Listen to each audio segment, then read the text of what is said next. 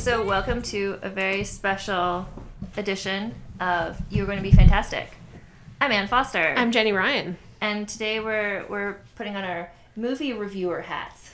And we're talking about a movie. So, and this is interesting because it's a movie I've seen twice, Jenny has seen once. Yes. It's the movie La La Land. La La Land. And I saw it and I was like, oh my god, it moved me in ways we will get into, largely because I was heavily into like movie musicals from the 1950s, and that's what this movie kind of does. And then Jenny went to see it, and she's like, "Oh my god, we should talk about it for the podcast." Well, we saw it together, yeah. And Anne had seen it once, and I did not want to see this movie. I will admit, I was like, meh, not interested. Don't really care. Not a huge Ryan Gosling fan. Don't really want to see Emma Stone try to sing and dance. I'm not particularly moved, but then Anne was so enthusiastic. Like, it just like made me cry of joy. Right. This movie. So I went to see it with Anne, thinking maybe it was worth watching, and I was halfway through the movie. I was like, we have to talk about this for the podcast. I was so distracted by the whole, like, the dresses and the singing and dancing, and then Jenny was like, but the message of the movie is about your dreams and dreams going unfulfilled and, like, how your life is. And I'm like, oh. Yeah.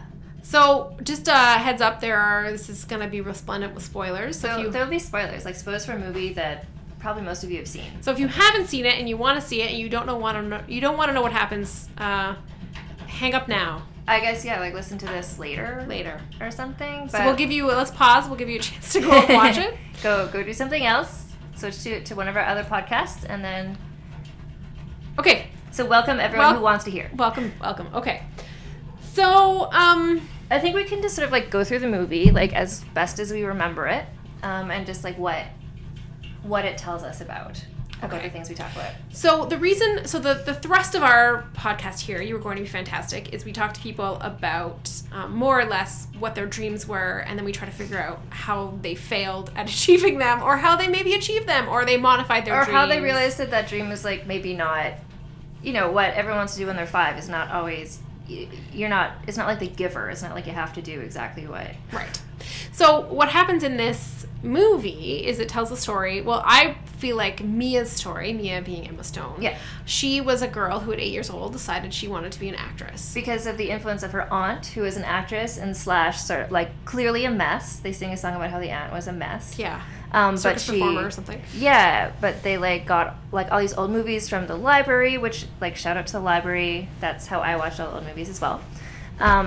And so then Mia came to just love the whole like the Hollywood dream. So Mia wanted to be an actress, but she wants to be a Hollywood actress. Star. She wasn't like, I'm going to go and like work my way up gradually, community, production, something else. Like, no. So she moves to Hollywood, and I think by the time the movie starts, it was like 6 years ago or something. Well, she's been there for like quite a while. Interestingly, I just read a little bit about the movie, and Damien Chazelle, is that how we say his name? Yeah, the writer-director of the film, wrote it initially as a thesis for his like Harvard class.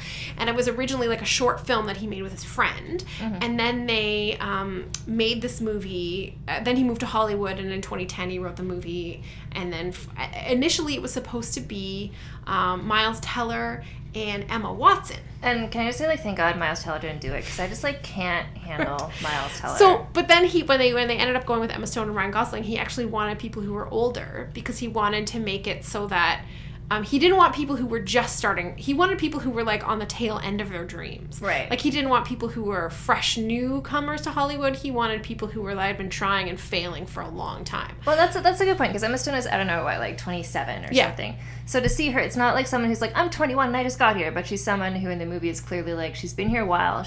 You see her going to these, like, shitty auditions for, like, one-line, terrible roles and, like, TV shows or whatever. Like, she wants to be an actress, but what that has turned into is just like this like soul crushing sequence of auditions. Right. Yeah.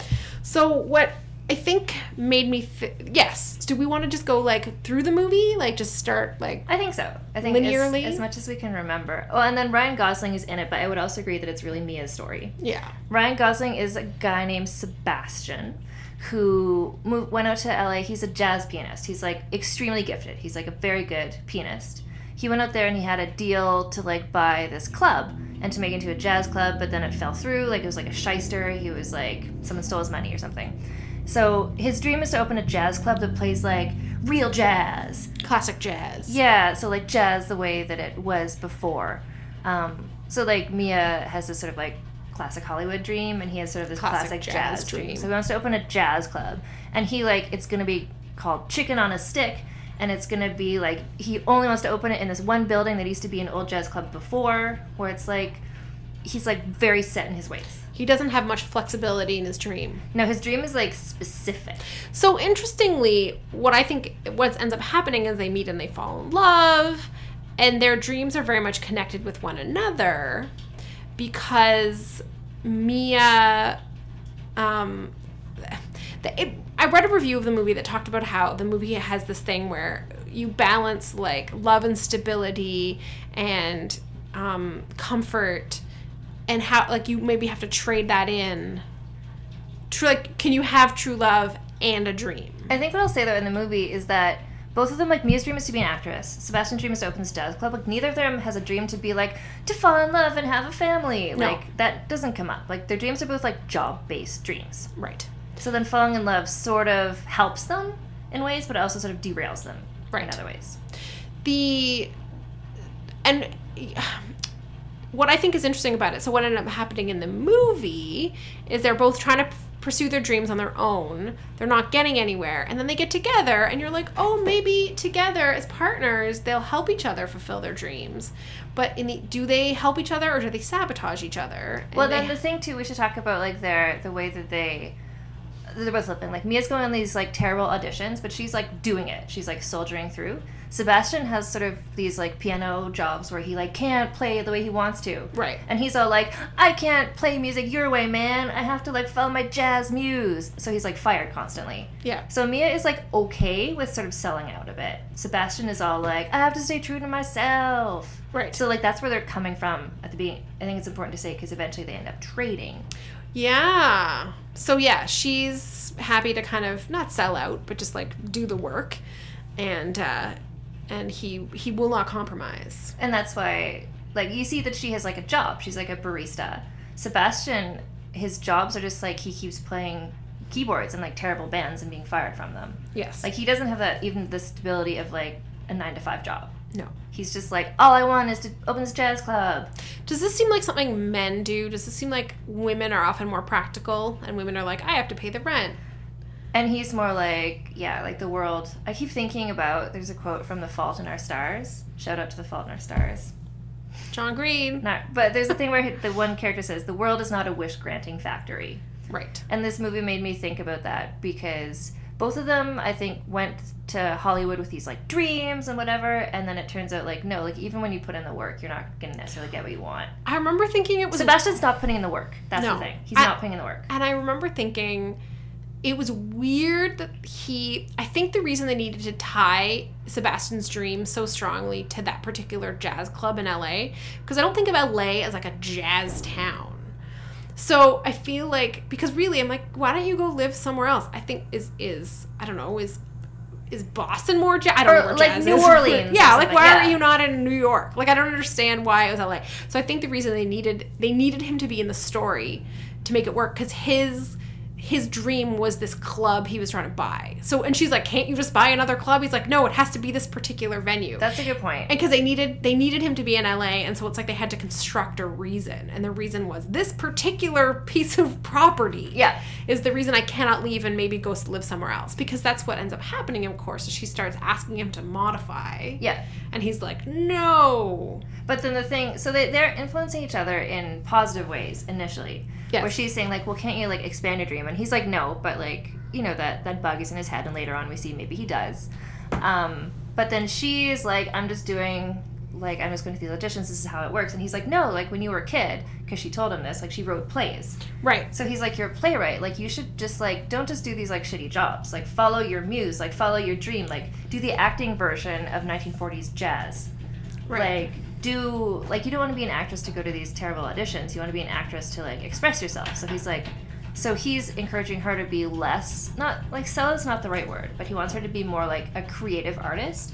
And she wants him to be more of, like, a person with a job. Like a practical. Like a person well, but who does makes she? money. But does she? Because it's interesting, right? So at one point in the movie, she has never said to, like, she said to him, maybe you don't want it to be called Chicken on a Stick. Maybe because no one wants to go there. But she doesn't actually, like, she's trying to be supportive, but then he overhears her. So she's so eventually they move in together, and they're both pursuing, well, he's, working, and she's going to auditions. And then eventually she's on the phone with her mother, and he overhears her, and she's like, oh... She's speaking very supportively. Yeah, about she's him. like, no, he's gonna open a club. Like, she's basically confirmed, and so you watch his face as she's having this conversation. She's like, no, he's just getting the financing together. No, he's gonna open a club. Yeah, it's gonna be called Chicken on a Stick or whatever. And whether she's fronting to her mother or she actually believes these things, but that's when he's like, I'm never doing any of those things, and she needs me to. If I'm gonna keep the girl, I have to become stable because she's telling her mother that I'm not a bad bet. So suddenly that's when he goes and compromises, and he ends up joining that weird modern dance jazz fusion group with John Legend.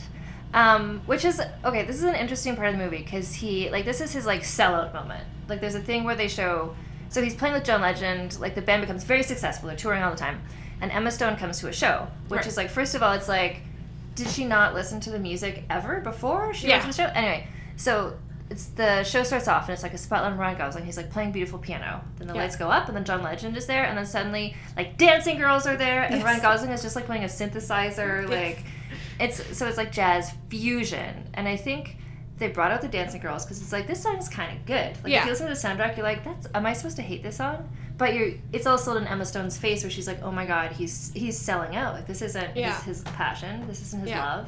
So he's in this band, making so much money, being very successful. And so then he suddenly becomes well, I'm successful, people like it. Where earlier in the movie, he's like, who cares what people think? So he's completely switched his whole point of view. Right. Well, and the interesting thing, too, is that the movie does a good job of setting up, because he meets John Legend at a bar, at a jazz club, and John Legend, I don't even know what the character's name is. He's not John Legend in the movie. It's John Legend. It's not like John Legend's jazz band. Yeah. But John Legend's character is like, man, I still need a keyboardist for this new project. And he's like, and then Ryan Gosling's like, no, I don't think so. And then he says to Mia, Sebastian says to Mia, that guy's trouble. It's always I don't want to get involved with him. And we never know what really happened, but it seems but what's interesting to me is that actually John Legend gives him this speech, gives Ryan Gosling this speech, and he says,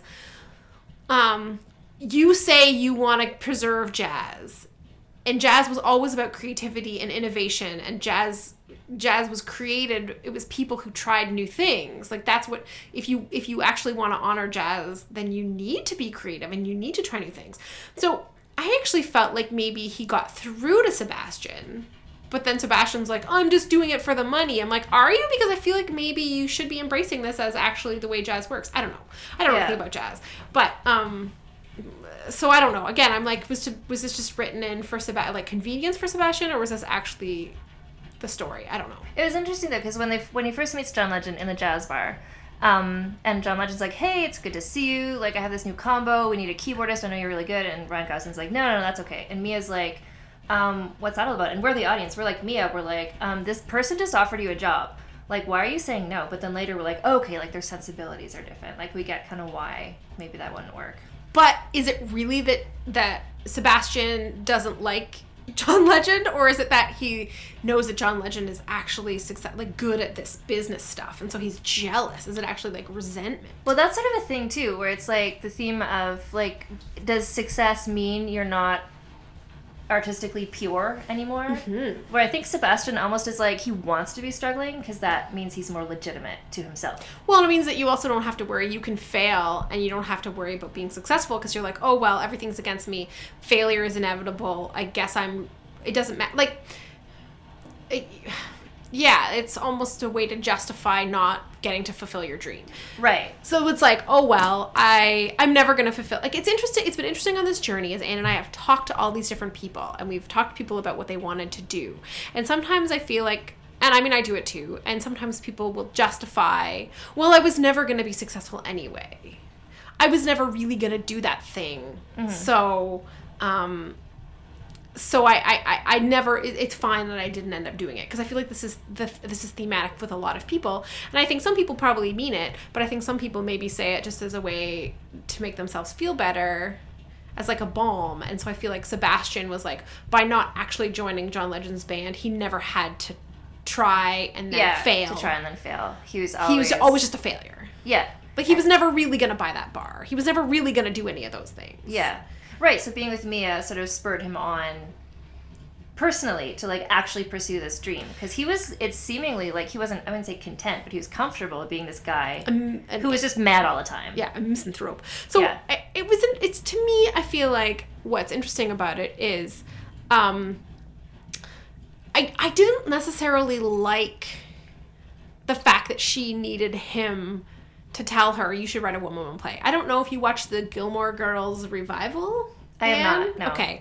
Well, in the Gilmore, one of the complaints that I have, and that a number of other people have about Gilmore Girls, actually, Rory would be a good person to talk to for this podcast, because Rory has not fulfilled her dreams. Most of her fans would be frustrated by Rory Gilmore and her inability to succeed as an adult. But one of the frustrating things that happens Rory's a journalist. She's a failed journalist. Sorry, spoilers. She's 32. She can't really get herself organized to be a journalist. And this ex-boyfriend of her comes along and says, well, why don't you write a novel? Why don't you write a book about your life? And so she ends up writing this like creative nonfiction or whatever about her life. And it really, I'm like, Rory couldn't think of that on her own. She needed a boy to tell her. And so I'm somewhat frustrated that Sebastian had to be the person to tell Mia, why don't you write a one-woman show? Why don't you remember your dream? But then also, is that not what friends and lovers are supposed to do, but remind us of ourselves? I don't know. Well, I think I 100% agree. The way that the movie portrays it is that she just casually mentions, like, oh, I got into movies because me and my aunt used to hang out and I, like, wrote these plays. And he's like, oh, so you're like a child prodigy playwright. And it's, like, this cute banter moment. But then later he's like, well, why don't you write a play? And so sort of challenging her. But also, he gives her the idea. But then, like, all the follow-through, the commitment, she, like, sells everything she owns to, like, rent at the theater for one night. Like, she's all in on this dream. And then, so this is where their, like, relationship is already sort of on shaky ground, because he's in this band that he's kind of doing to make her it's like Gift of the Magi scenario, right? So he's sort of in this band that he thinks, so he's got this stability, but he's never around, right? She's working so hard on this one woman show, which is like, I come from a theater background, and this is like, oh my god, like, that's so much work, right? Like, she's making the set herself, like, she had to spend so much money to rent out this theater for one show, which is like, oh my god, like, she basically bankrupted herself to do this show, to like say, like, here I am, world, like, I'm an actress and here's my story. And then he doesn't go, he's not able to make it to the show because he's a photo shoot, because he has like a photo shoot for his band and he can't skip it. So it's like he pushed her to do this dream and then he didn't even show up for it, but because he was doing this thing that he thought was good for her. Right. I just wanted to talk about something that I thought was funny in the movie. They're eating this meal that he makes her. He shows up. Oh, sorry, Hepburn. Cat is biting me. She's not biting you. She's pulling on my sweater. She's got very long nails. She does. Sorry, now we're one of those podcasts with cats in it. I'm so sorry, you guys. There. All right, Hepburn. Yeah. She wanted to tell. You were getting my attention, Hepburn. You wanted to speak. She's thoughts about the movie. Yeah, she's thought. She's like, why wasn't there a cat in the movie? Yeah. She probably likes the soundtrack. Anyway, so what bothered me, not bothered me, I thought it was really funny. So he makes this meal for Mia. So Sebastian makes Mia this meal. This is where they have this conversation where she's like, why are you never around? Like, he shows up one night on the tour. He's like, I have to leave in 12 hours, but I came home for one night. Yeah. And he makes her this meal. And honestly, all that you're eating is meat. If you watch, he makes meat, he puts meat on the table, and if you watch this entire scene, they only eat meat. Like, there's nothing else on the table. I think it's really funny. It's like this funny piece of business that this set people are like, oh, here's a roast chicken, but there's no other food. And they're just eating meat. It's not very romantic. Maybe there wasn't a paleo diet. I don't know. I don't know. So Hollywood, I don't know, is this what you have to do in LA? That's funny. So they basically hash it all out, and this is where they, like, make the subtext text.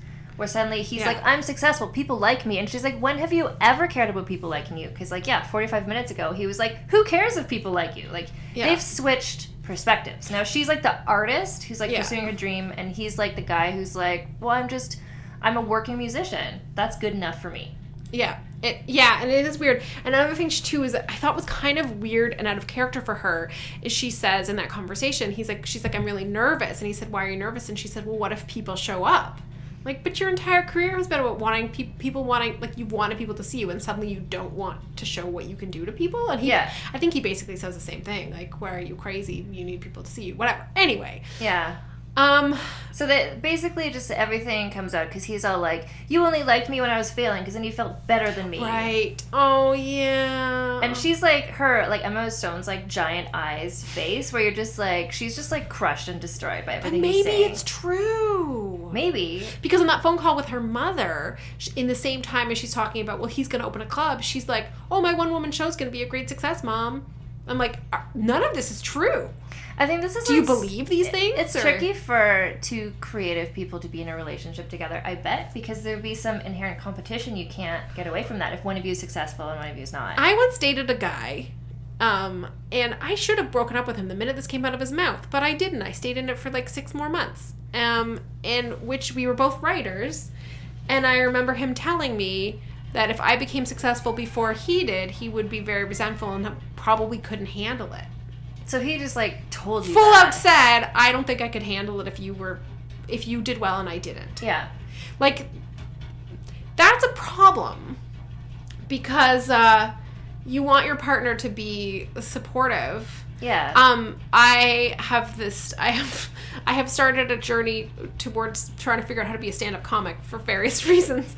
And I remember I have a very supportive partner who's really like, oh, he helps me come up with jokes. He makes sure that I get to go out and do things. He's trying to get me to like do, and I said to him once, I'm like, it's really great, you're so supportive. And he said, I'm only doing this so that I'm not embarrassed by you. It's like, I just don't want to be embarrassed by I want you to be a good comedian because it reflects well on me. Yeah. And I mean, he was joking, but I think, you also want your partner, because it does make you look better when your partner is better. So, I mean, yeah. I think this is why so many Hollywood marriages end, and the successful ones are where it's like someone who's married to like an accountant or someone who's married to just like a normal. Yes. Like that's like two Hollywood egos. Like it's so rare, except for like William H. Macy and Felicity Huffman. Yeah. Like every other Hollywood marriage is just like ends because I think that there's that competition, you can't get away from it. Yeah. So where are we? So they break up. He doesn't go to her show. They've had this huge fight. She's like, you know what? My dream is over. What am I doing? I've been trying to be an actress for 6 years. It's never going to happen. I'm moving back to Boulder City. I want to start eating Nevada. Things other than meat. Yeah. So she's like, you know what? I'm just driving back to Boulder City, Nevada. I thought that when she said I thought she meant Boulder, Colorado. So did I. And I was extremely confused as to how they could make this trip in one day. Yeah.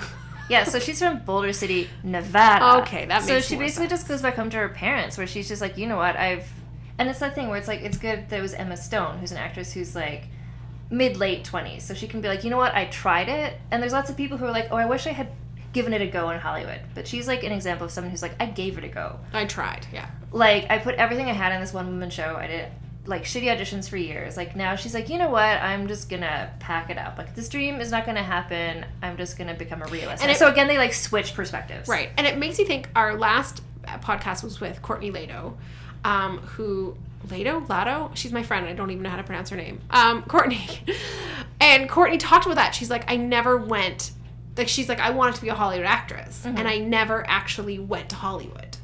And like, what would this have, and I just asked her, I was like, have you seen La La Land yet? Because I feel like it would resonate with you because that was your specific dream, and to watch this woman go through it, it would be like, okay, I'm glad I didn't go, that looks like 6 years of hell. Or it'd be interesting I want to talk to her about that movie, because if anyone's out there listening who would like to write to us and tell them what it was like to watch it as someone who maybe had that dream. That was your dream. Please tell us. Well, and that was a small part of what resonated with me about this movie. Like when I was a kid, my dream was to be an actress. And like Emma Stone, it was because I watched a lot of old movies. So my dream was to be like an actress in the studio system. Yes. For like MGM. My dream was not to like work and do shitty auditions, to be like the paramedic on ER or whatever. Yeah. Like gradually, and then I did more theater stuff, and I was just like, oh my, like Hollywood stopped being my dream. So I don't watch this movie and being like, oh, if only I had taken a chance. Yeah. I'm like, no. Like when we get into interviewing each other, like, oh yes.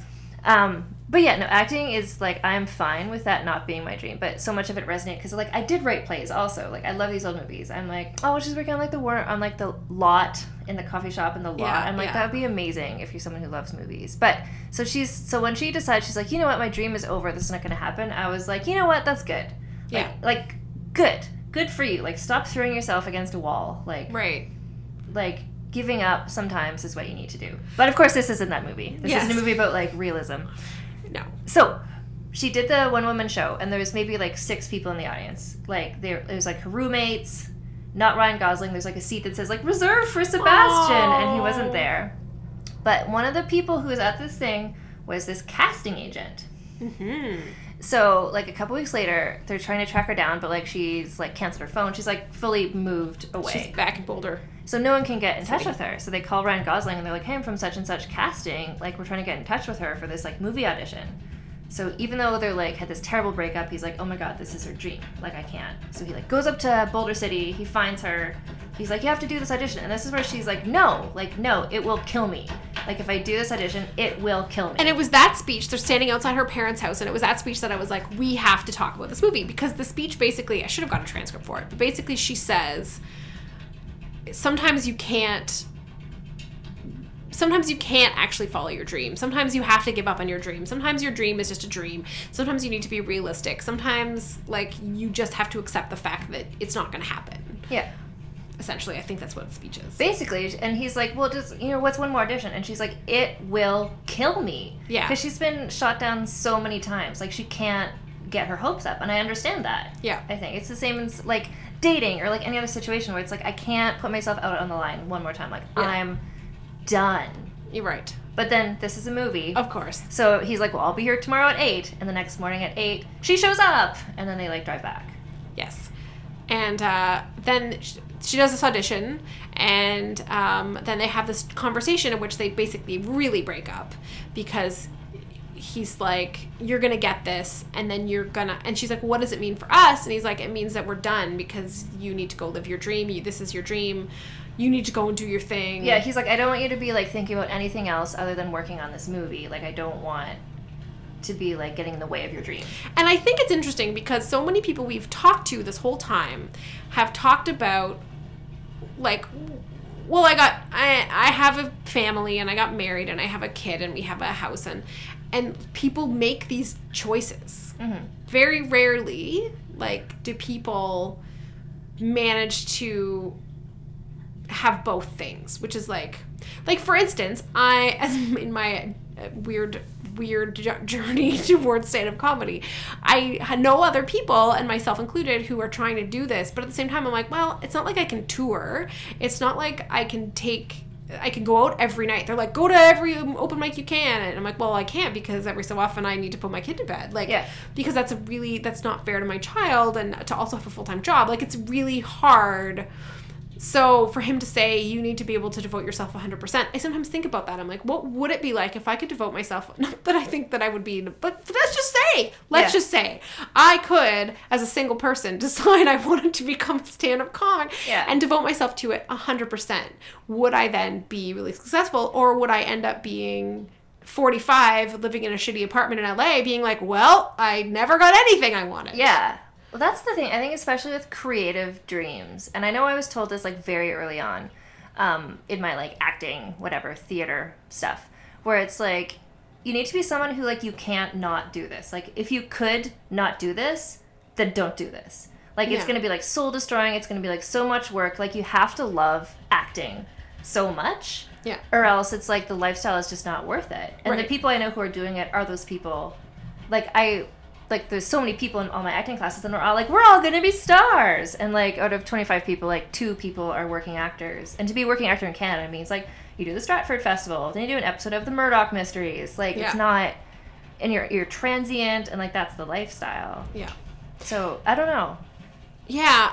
So she ends up, of course, getting the role. Which is, like, first of all, the role, she goes to audition, and they're like, okay, so this is a movie without a script. We're going to just base it around the actors we cast, make it really personal to them. There's, like, a 3-month workshopping period where it's just, like, every actor's dream. Right. Where it's like, we're just going to, like, like, I don't know who, like, Terrence Malick. It's like, okay, so there's no script. Yeah. We're just going to cast a bunch of people who seem cool. Yeah. And you guys are just going to, like, improv a movie for us. In Paris.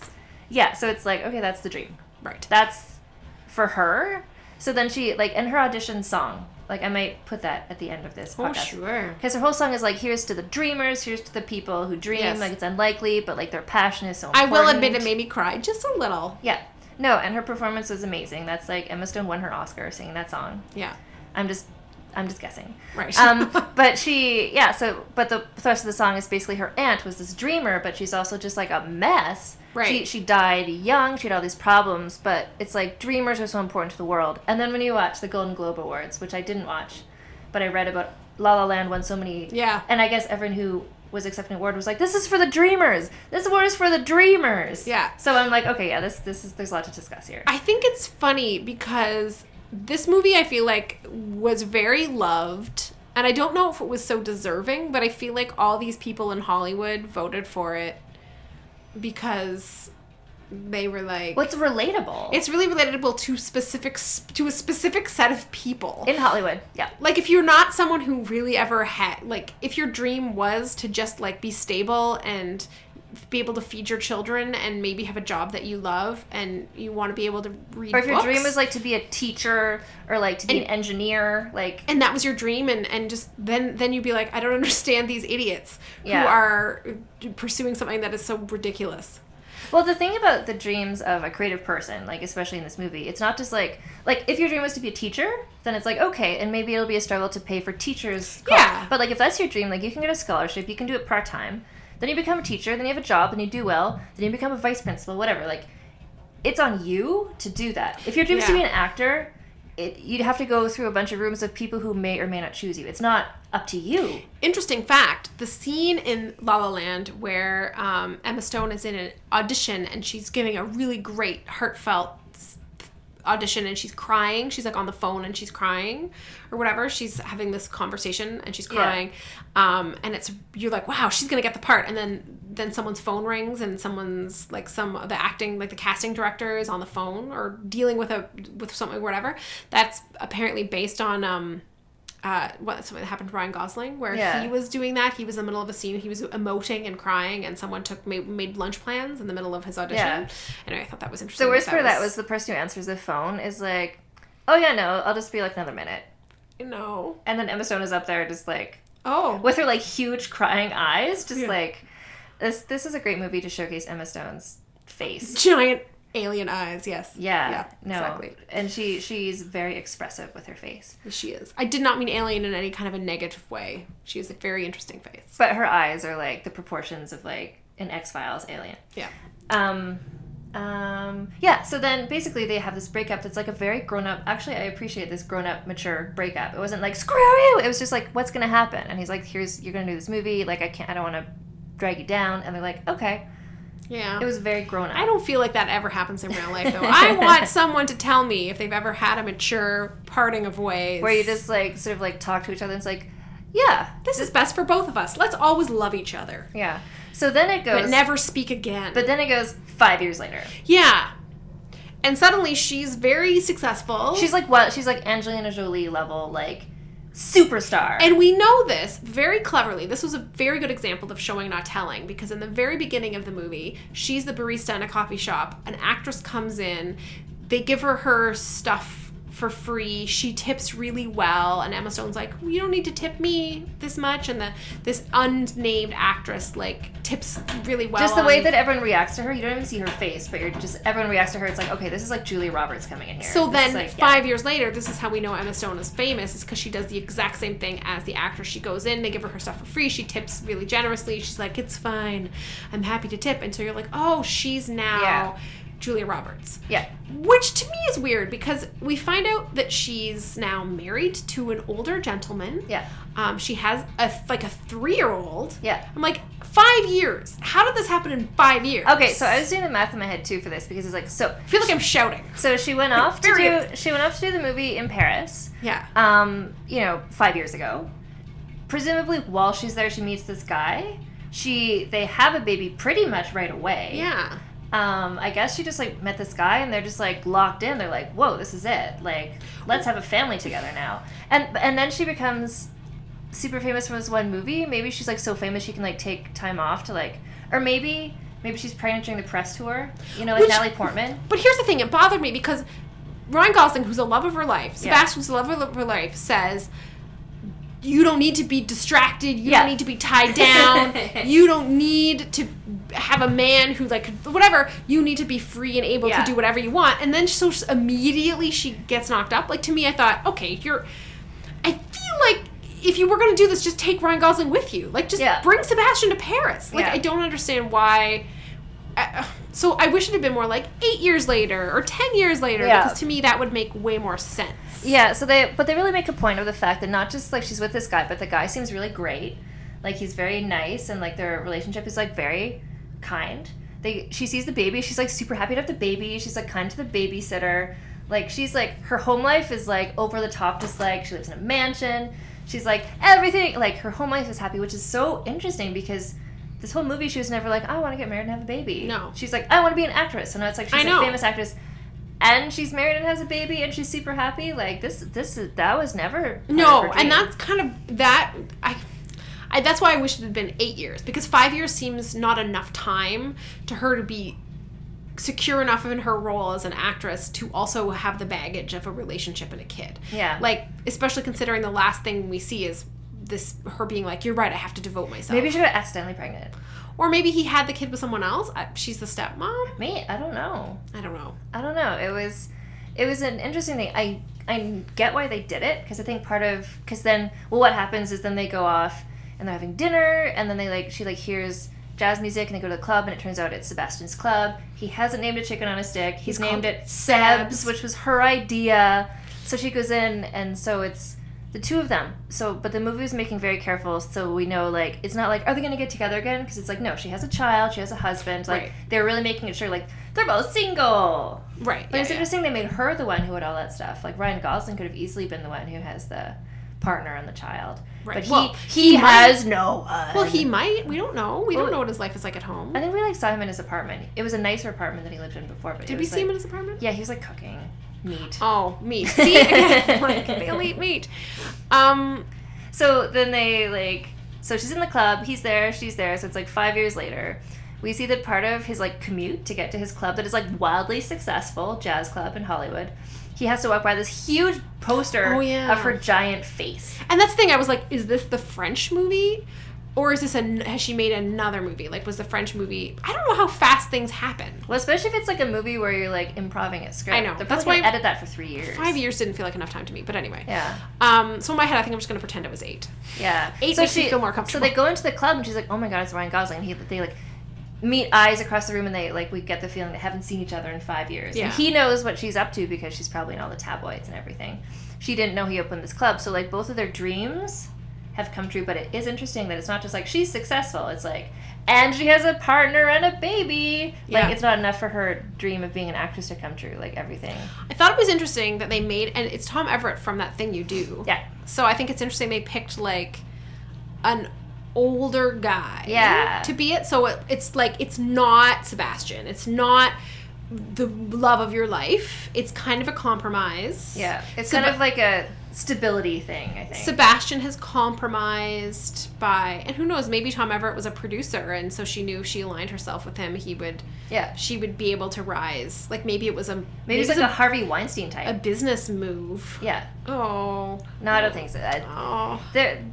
We don't see a lot of them together, but when they're together, they're both being so sweet to each other constantly. They're sweet, but calm. There's none of the frantic, There's no drama. There's no drama. So, but anyway, what's interesting about it is what happens in the last 2 minutes of the movie or whatever is we get a whole alternate reality. That's the part where I just start crying. Sliding doors. And the one thing so Anne, when we watched this movie, Anne said to me afterwards, she said, oh, Sebastian is such a dick. He is a terrible, terrible boyfriend. And so what the sliding doors does is actually shows you Sebastian, their first encounter in real life, he's an asshole. Yeah. But in the sliding doors, he's quite nice to her. And then, so it's all done as a dream ballet, which dream ballets, as someone who's a huge musicals nerd from the 50s, dream ballets are my favorite thing in the world. So when I was watching this movie the first time, I was like, dream ballet? Like, I was like, as though I couldn't be any more won over. So it's like through dance. They show, like, what the relationship could have been if Sebastian wasn't terrible.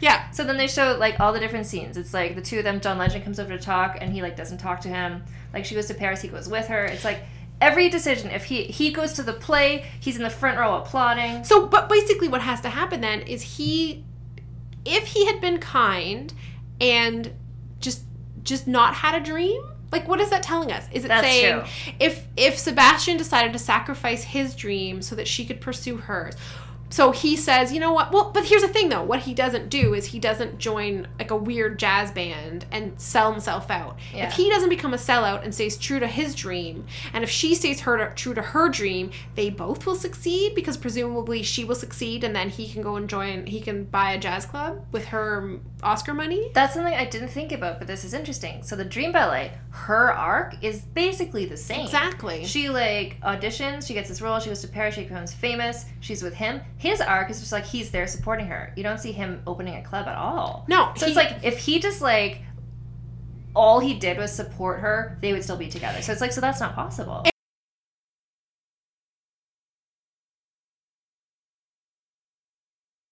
It reminds me of Say Anything with John Cusack and Ione Skye, because in that movie, Ione Skye is going to get, like, that scholarship, and she's going to go to England, and John Cusack is just like, I just want to support her. I just want to love, and then she's like, well, what do you want to do with your life? And I think someone says, like, her dad is like, well, what is your plan? He's like, my plan is to love your daughter. I just want to love your daughter. And at the time, it seemed really creepy, and like, no, get your own life. Don't just support this girl. Like, what's your own, because that's really smothery, except what, this movie seems to be telling us, Damien Chazelle is telling me, is that that's the only way to succeed, is if you have someone who's your cheerleader all the time. I don't know. Yeah, no, Say Anything is the movie. It was weird. Like, by the time I watched it, I did a lot of watching of 1950s, 60s movies. So by the time I watched 80s movies, like, that was when it's like, okay, you know, everyone thinks he's, like, the best boyfriend ever. So I'm like, okay, well, I'll watch this movie. Like, everyone really loves him in this movie. And I was like, no. He's creepy. Like, he's just like, I want to date her. And it's like, you don't even know her. Yeah. Like, and his whole thing where he's like, I don't have a dream. I just want to love her. It's like, I don't want that. That's not what I want. I want someone who, like, has their own passions and interests. I want someone who's just, like, waiting at home to be like, how did it go, Anne? Like, yeah. Because that's a lot of pressure to take... If my dream is his dream too? Yeah, like, if, like, for instance, if for Emma Stone, for Mia, if all that she's doing is having this jazz boyfriend who follows her around, who's like, no, I don't need a job, and then she's responsible for taking him to Paris. Like, she's suddenly responsible for him. But I feel like the dream sequence was not... I hope that that's not what... I think it was just telling us that, like, he was doing his thing, but he wasn't compromising either. Yeah.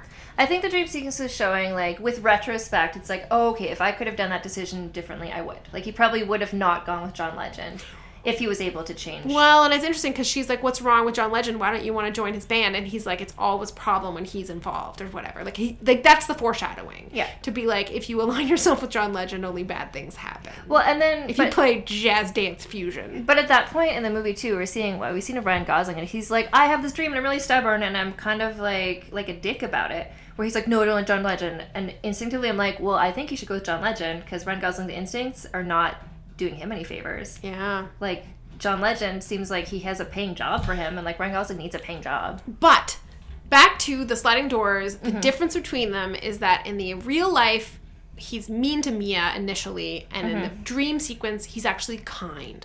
So I think it has less to do with him pursuing a weird career, and more with don't be like a grumpy old jerk. Like, get over yourself. Just be nice. Be nice helps. Well, and it was, like, they don't spell out what exactly is happening in this dream sequence, but see, their eyes lock, so I get the impression it's, like, both of them simultaneously imagining how life could have been. It's not, like, her imagining it, it's not him imagining it. I think it's both, because at the end, they both look at each other, and it's like they both shared. Yeah. I think. So I think they both kind of saw, like, oh, you know, we could have gotten to a similar moment in another way, but, like, that's not what life is. And then, like, she leaves the club, and he sort of, like, pauses, and then he's like, okay. In this dream sequence, do they end up watching someone else? Yes. And so he doesn't actually get to join. It's not his club. Yeah. Yeah, I don't know how I feel about that. But maybe in the end, he's like, none of that matters. Having a club isn't nearly as good as it would have been just having Maybe you. He's like, I'm happy being a stay-at-home dad. Yeah, I wish I'd had you. Maybe it's that, like those people who are like, you know what, it's fine, I didn't do it because I never would have done it anyway. But I'm sure there's lots, I think you could write like a whole paper about the dream sequence and what it means. But I think part of it is that in the movie, like their dreams, like we started talking about this, like she wants to be an actress and he wants to open this jazz club. Those are their dreams. And then neither of their dreams were like to be married or to have a partner or whatever. Like they're like job-based dreams. Right. But then like romance and life and stuff got in the way. So this dream ballet is showing like, well, what if their relationship was also, I don't know. It's like, because the relationship was never what either of them was like aiming for in life. It is interesting to me too, just compare it to people we have talked to so far on the podcast, and how many people were like, so you're married and you have a child. Was that your dream? People are like, no, that was never the plan. Like nobody, like very rarely has anyone said, well, that was the plan. And yet everybody does it. Well, and then there's people who have said like, well, I was going to do this and then I got together with this person and so then we moved to this place. And so now so then I went to live in this place. Like, relationships. Well, fuck everything up.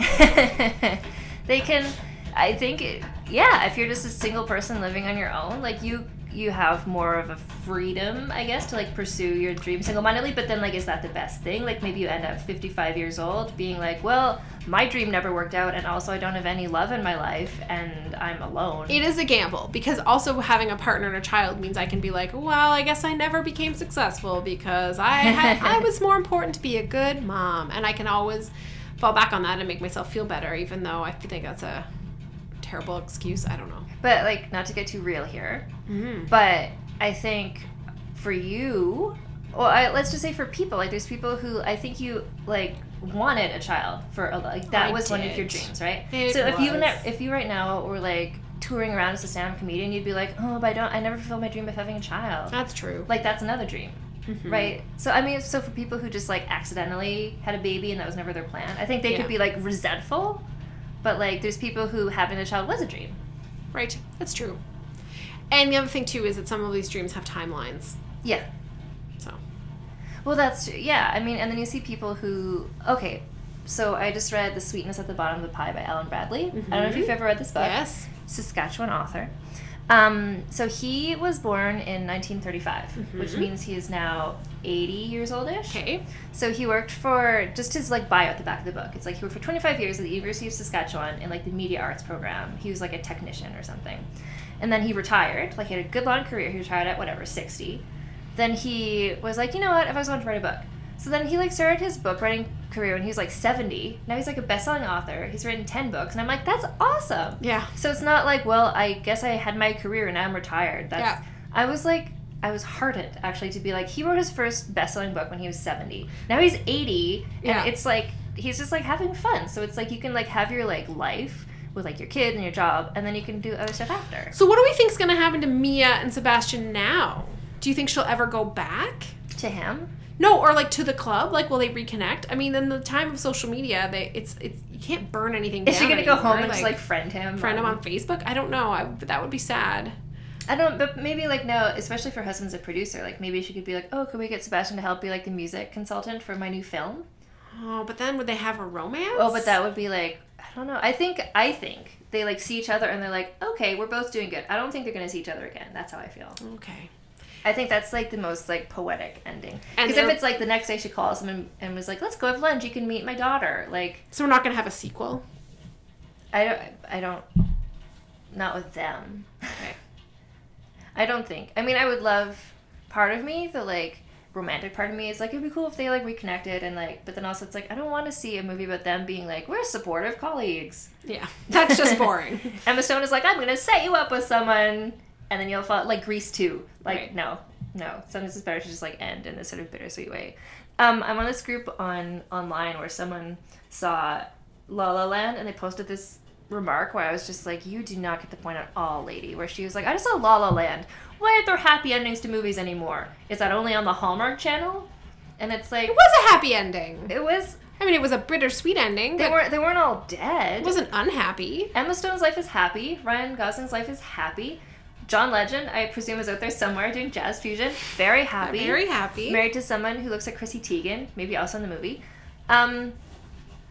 it wasn't a sad ending, but I think this woman was just like, why didn't they... It's like, and then she listed, she's like, here's my favorite movies of 2016. And it was all, like, animated movies. So I was like, okay, you're just, like... You're a child. You're a child. If you prefer that sort of ending of a movie, like, just don't veer out of the animated genre. Just watch movies for kids that always have happy endings. Yeah. Because this wasn't a sad ending. It was, like, a true ending. It was like this relationship didn't work out, and life went on. They both achieved their dreams. That's happy. Yeah. Because at the beginning of the movie, that's all they both wanted. They didn't want love with each other. She wanted to open a club. She wanted to be an actress. That happened. They didn't even like each other. No. At the beginning, but they both had those dreams. Yeah. So they were, interesting. The sliding door movie, the sliding door dream ballet could have just been the two of them not talking to each other and then fulfilling their dreams. So, although I do think that if they hadn't gotten together, it wouldn't have happened. She wouldn't have put on the one-woman show without his encouragement. He wouldn't have opened a club that he wouldn't have compromised and changed Chicken on a Stick to Seb's. Like, if they hadn't actually been in one another's lives, they wouldn't have fulfilled their dreams. Exactly. So, so, like, they serve the purpose in each other's lives that they were there to serve, and then life goes on. Yeah. So they both compromised, because he was, like, so stubborn about this one thing, and she was so much, like, she had given up on, like, the passion, creativity part of acting. Yes. Like, she had lost sight of that, and he helped her see that, and she helped him see, like, maybe you should compromise sometimes. Maybe you should get a paying job to, like, actually be able to, so, like, they influence each other in a positive way. You just press it's working. Yeah. So that's... Okay. Well, I think we have reached the end of this. It was... Well, I mean, I love the movie in, like, deeply personal ways, but I'm glad that you got things out of it as well. Like, you weren't coming into it being like, oh, that's a shout out to that musical number from that, or just being like, look at the minute, so when the movie starts on the screen, it's, like, presented in Technicolor, and the screen, like, stretches out to this different aspect ratio. Like, I started crying at that. Like, I was like, Technicolor! Like, everything. It's just, like, I was like, okay, this movie was made specifically for me. Like, cool. But it was entirely just the construct of it. The, like, singing and dancing and just the costumes. Like, I was like, I'm there for that. Like, Damien Chazelle and I have a lot of similar, clearly seminal movie-going experiences. And then you got other things out of it because you weren't going in with that baggage. No. Yeah. And then, I don't know, it's a whole other conversation. Like, should it have won all those Golden Globes? Like, I understand why it did. It's like all these Hollywood people being like, it's a movie about making movies. Like, the artist. The artist never should have won all those things, but yet everyone loved it because it was about making movies. Like, La La Land, in some respects, resembles those montages they show in the Oscars where they're like, here's to the movies! And they just, like, show the same clips over and over. But, no, I loved it a lot. But, you know, it's not the Anne Foster Awards, the Golden Globes. Like, other things I think perhaps should have won. Right. Like, I'm happy to see... Even me, I'm like, I love this movie, but I was like, oh, I'm uncomfortable with how many things this movie is winning. Yeah. Like, I loved it. Isn't that enough? Yes. Does it need to be, like, beating other... I don't know. Okay. But we'll see how it does in the Oscars. Mm-hmm. So that's our first... I think that's all we need to say about that movie. I would say the movie was fantastic.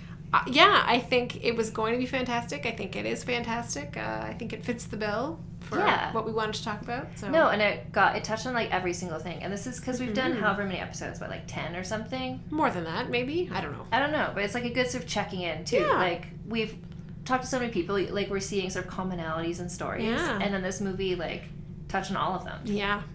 It's like it was made just for this podcast. Exactly. So, just a reminder, I'll see if I remember everything. So you can follow us on Instagram and Facebook and Twitter at YWGTBF, which is the first letters of You're Going to Be Fantastic. And if you want to email us your stories, Jenny asked a couple of pointed questions this week. You know, if you have a response, we'd be happy to read those emails on a future episode. And you can email us at youaregoingtobefantastic@gmail.com. Yeah. And I guess that's it. Yeah. Otherwise, thank you for listening. And you should go watch La La Land. Please do. I think... Well, I'm just like, I loved it. If you can think of any other movies or any other things that fit the bill for this, please let us know, and maybe we'll do more movie reviews. And if you have any other thoughts, please let us know. No, that'd be good. Yeah, I think this is a good thing for when there's not someone to interview. I'm sure there's other movies about dreams. There must probably be. Some very depressing ones, and maybe other happy ones. Anyway, bye. Bye. To the ones who dream, foolish as they may seem. Here's to the hearts that ache. Here's to the mess we make. She told me a bit of madness is key to give us new colors to see. Who knows where it will lead us? And that's why they need us. So bring on the rebels, the ripples from pebbles, the painters and poets and plays. And here's to the fools who dream, crazy as they may seem. Here's to the hearts that break. Here's to the mess we make. I trace it all back to then. Her and the snow and the sand.